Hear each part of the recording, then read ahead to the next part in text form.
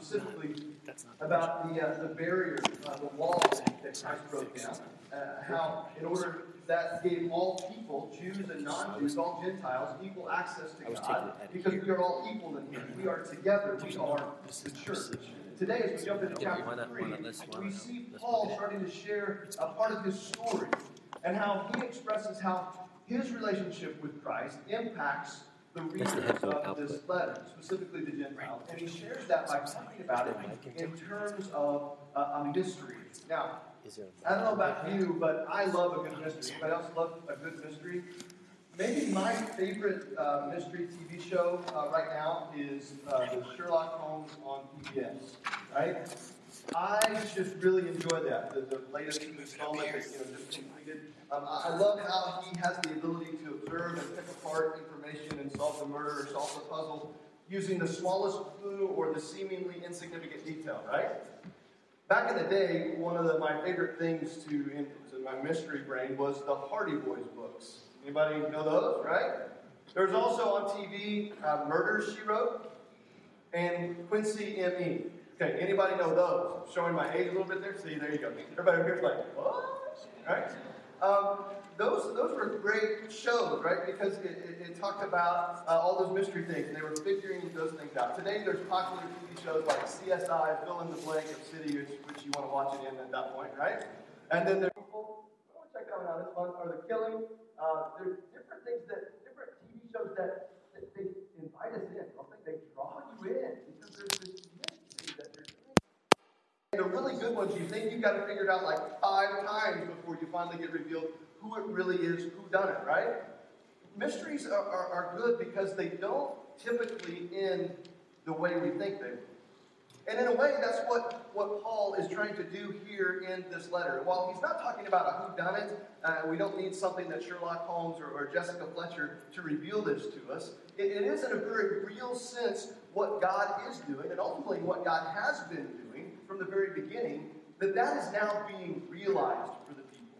God's desire and God's plan to reconcile people to himself is being made known, and as we will see, Paul has the privilege, the opportunity, and even the responsibility to uncover this mystery for everyone.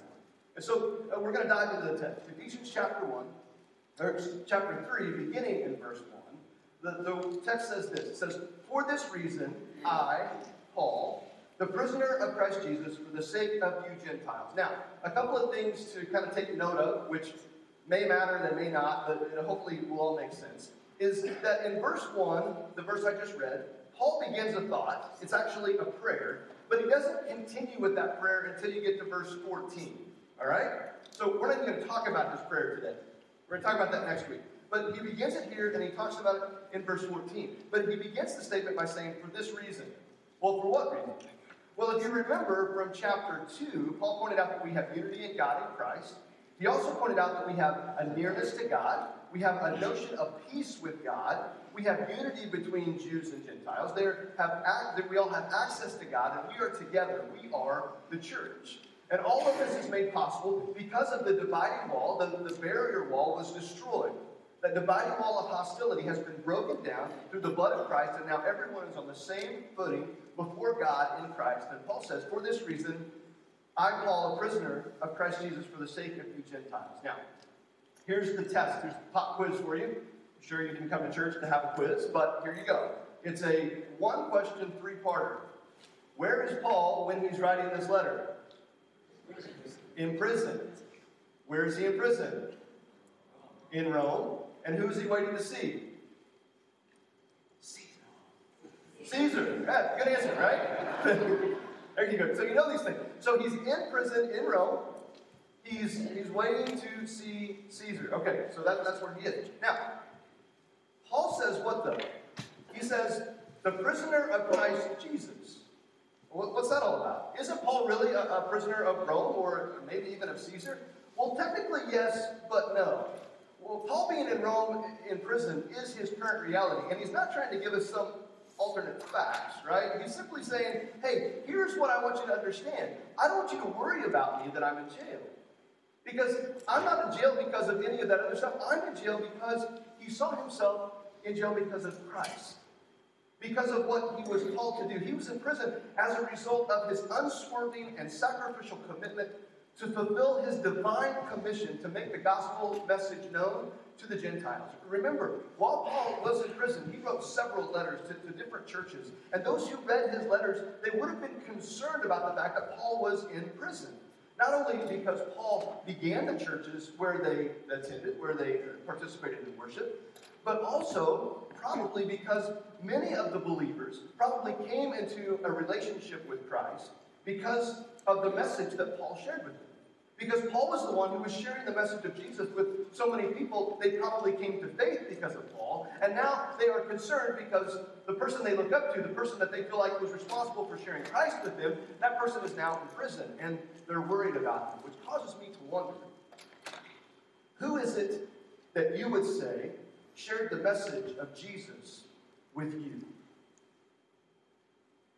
Was it a parent or a friend, a spouse, a family member? Perhaps it was a preacher or an author or a musician or an experience you had. And I want you to think about that for just a moment. Who is it that you would say shared the message of Jesus with you?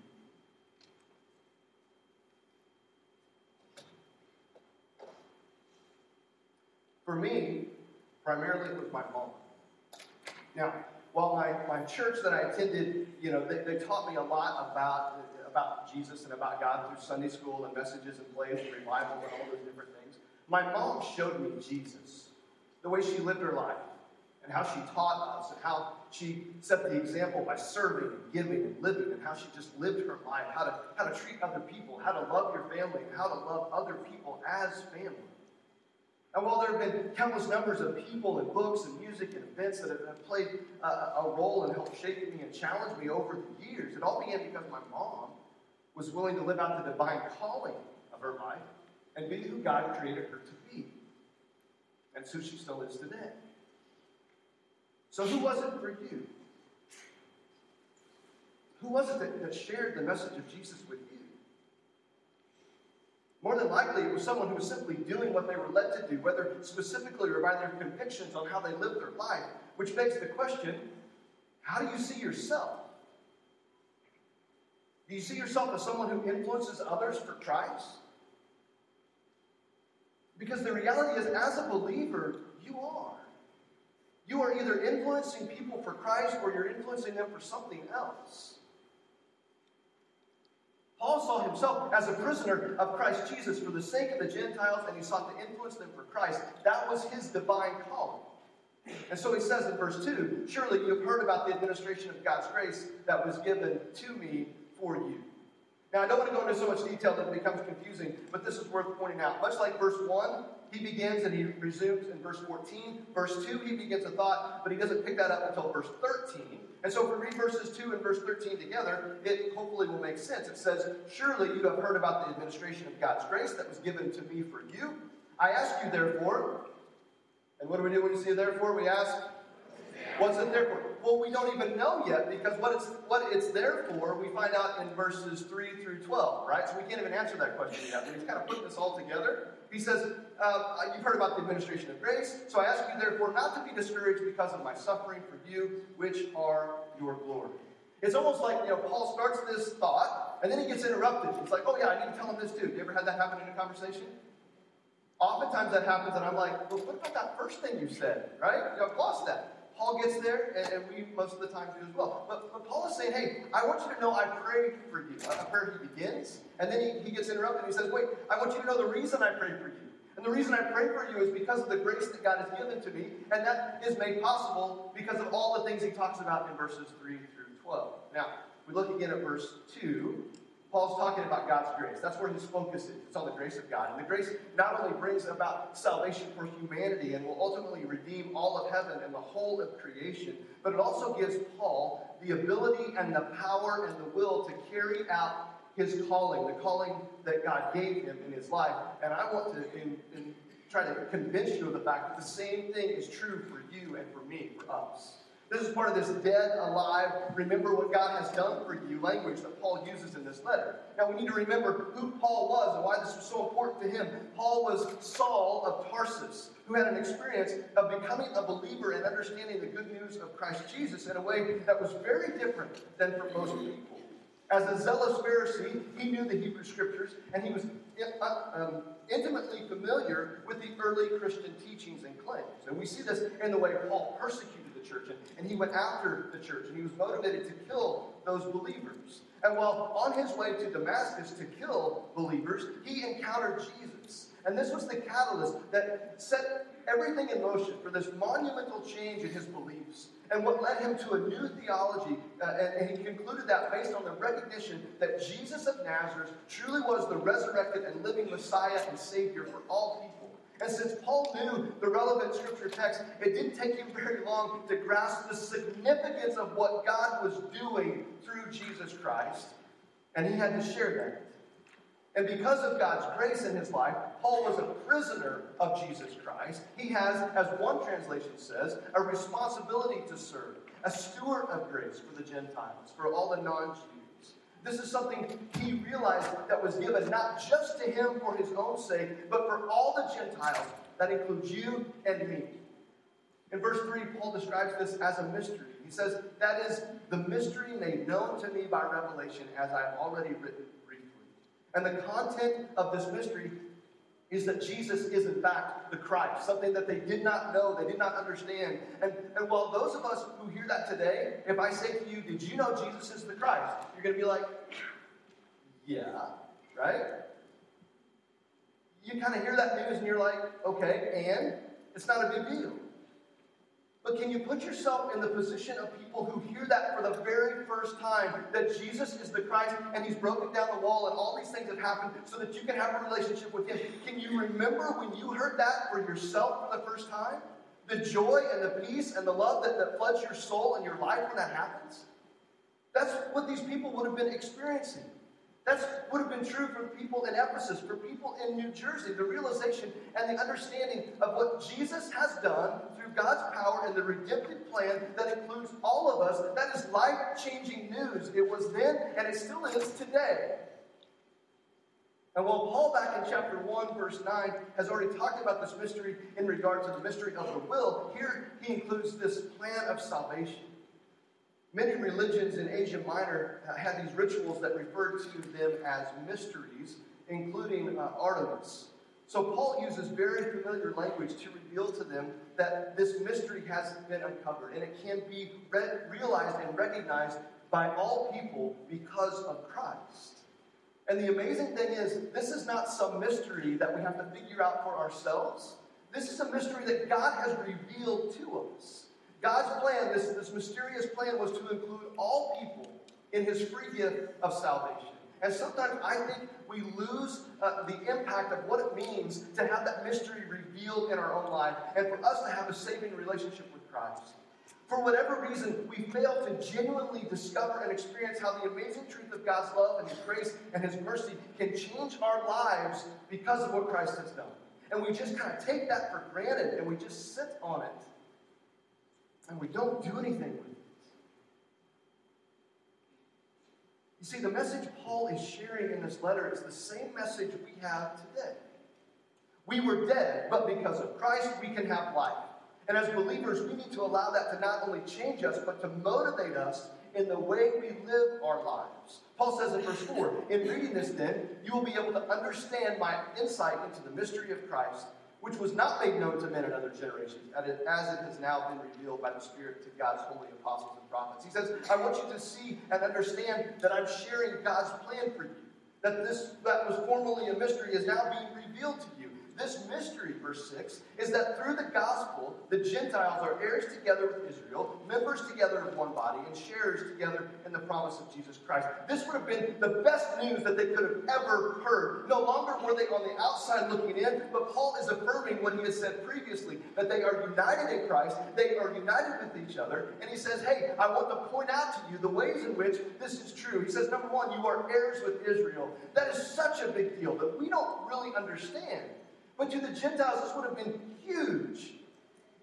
Earlier in chapter 1, Paul tells them they are heirs with the Holy Spirit. Later in chapter 5, he will talk to them about being heirs in the kingdom of God. But here he's talking about, after talking about this wall of hostility being destroyed, he reveals to them that they are now standing on equal share with the Jews in the inheritance of God, both now and in the future. And that would have been incredible news for them to hear. He also tells them they're membered together of one body. The two are made one.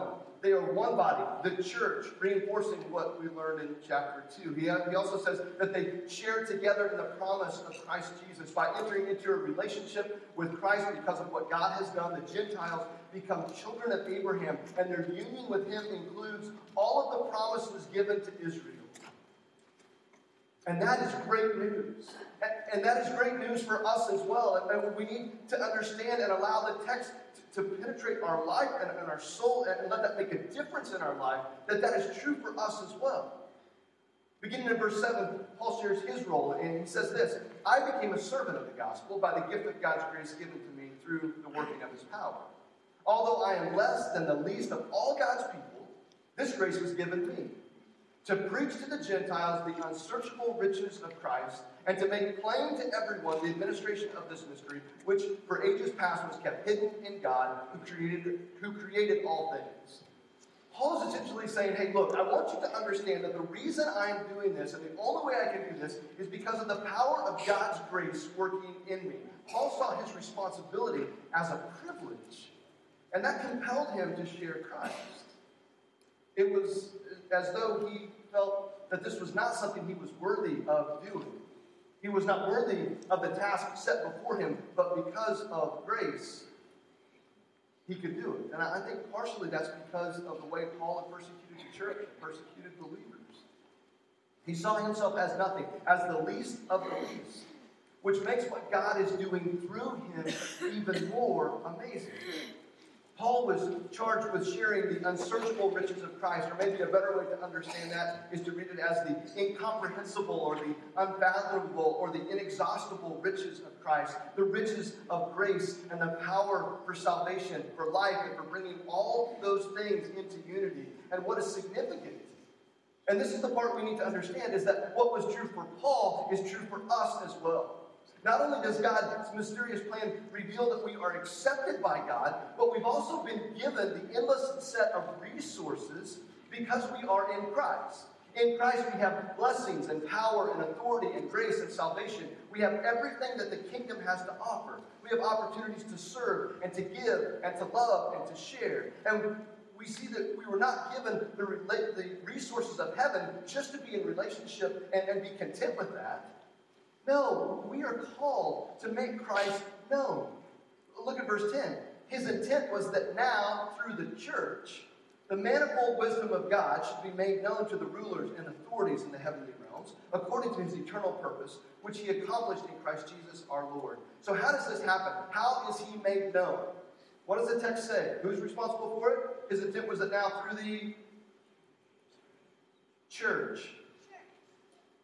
And what's the church? Out of the mouth of babes, right? Us. Certainly not this building, right? It's not our ministry and programs. That's not the church. It's not just you. It's not just me. It's us.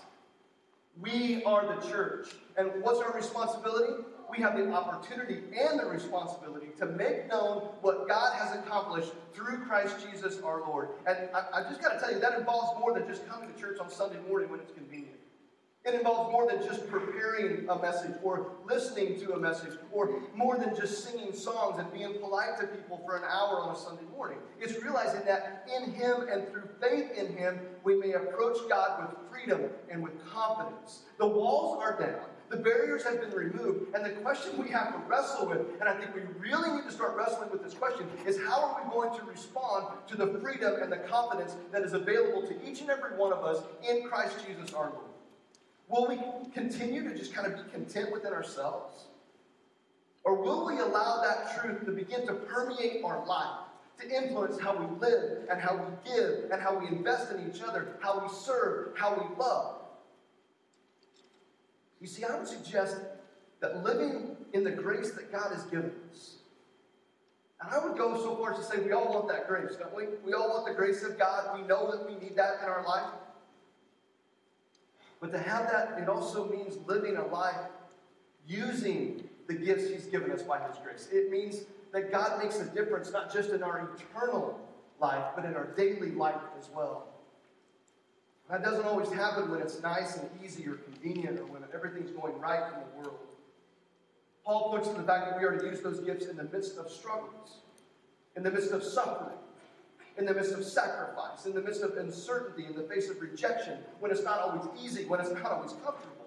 But because we have the love of God and His grace in our life, which has united us with Him, and it gives us the power to unite with each other, we cannot help but show His love, because in Him we discover and we experience His grace. And that gives us the strength to make it through each day, but also the ability to love the way Christ loves us. And Christ did whatever it took to enter into a relationship with us so that we can enter in with Him. And we are called to love other people the same way. When I am weak in myself, then I can be made strong.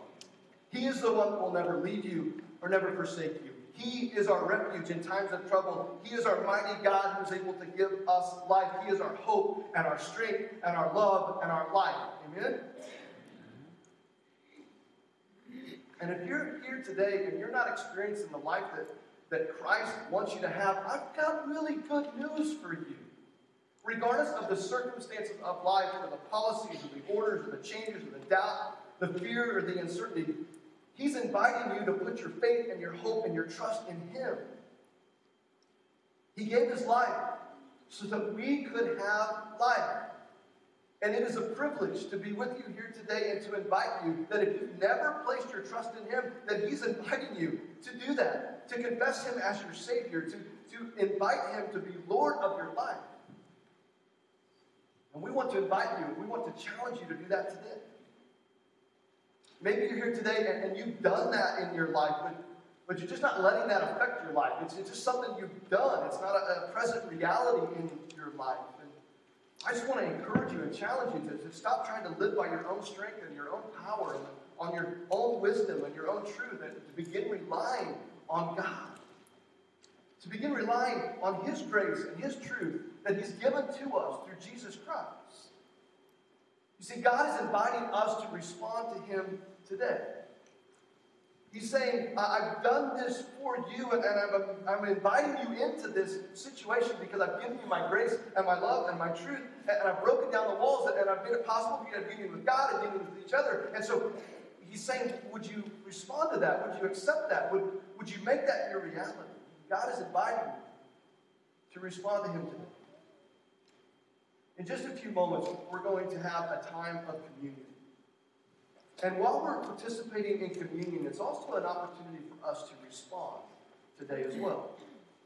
In just a few moments, the ushers are going to pass the trays. They're going to pass a tray that contains bread, which represents Jesus' body. And they're going to pass a tray that contains juice, which represents Jesus' blood. And it's a time for us to acknowledge what Jesus did for us on the cross to make all this possible. It's an opportunity for us to acknowledge and to remember His sacrifice and to praise Him for what He has done when He gave His life for us on the cross. It's also a time for us to consider how we will respond to Him, to evaluate our willingness to make Him Lord. After we partake in communion, the band's going to lead us in a song, and it's going to provide an opportunity for us to worship together through song. And during that song, maybe for you today, you need to talk to someone about what it means to make Jesus the Lord and Savior of your life. Maybe you want to talk to someone about what it means to begin walking with Him again, or to be challenged in what that looks like, to have that relationship or relationship with each other, and just all the things that looks like. Or maybe there's something going on in your life and you just want someone to pray with you and to just know that you're not alone. During the song that we sing, we're going to invite you to make your way over toward the cross. Our members of the prayer team and leadership team will be there to receive you. We'll pray with you and talk with you and just begin walking down that path together as we seek to honor the Lord and to serve Him and worship Him together. So let's worship the Lord as we partake in communion. Let's worship Him as we respond to Him. Let's be willing to humble ourselves and give our lives to Him as we seek to honor Him with our life here today. Let's pray together and we'll partake in communion. Father God, thank you for this opportunity. Thank you for the way in which you've given us life. Jesus, thank you for your willingness to go to the cross on our behalf. Thank you for this opportunity we have to remember your sacrifice, to remember your love, to celebrate your grace, and to walk with you. Father, I pray that you would convict our hearts, that you would remove the doubts from our minds and help us to focus in on you and on you alone. We love you, Father. Thank you so much for loving us. In your son's name we pray.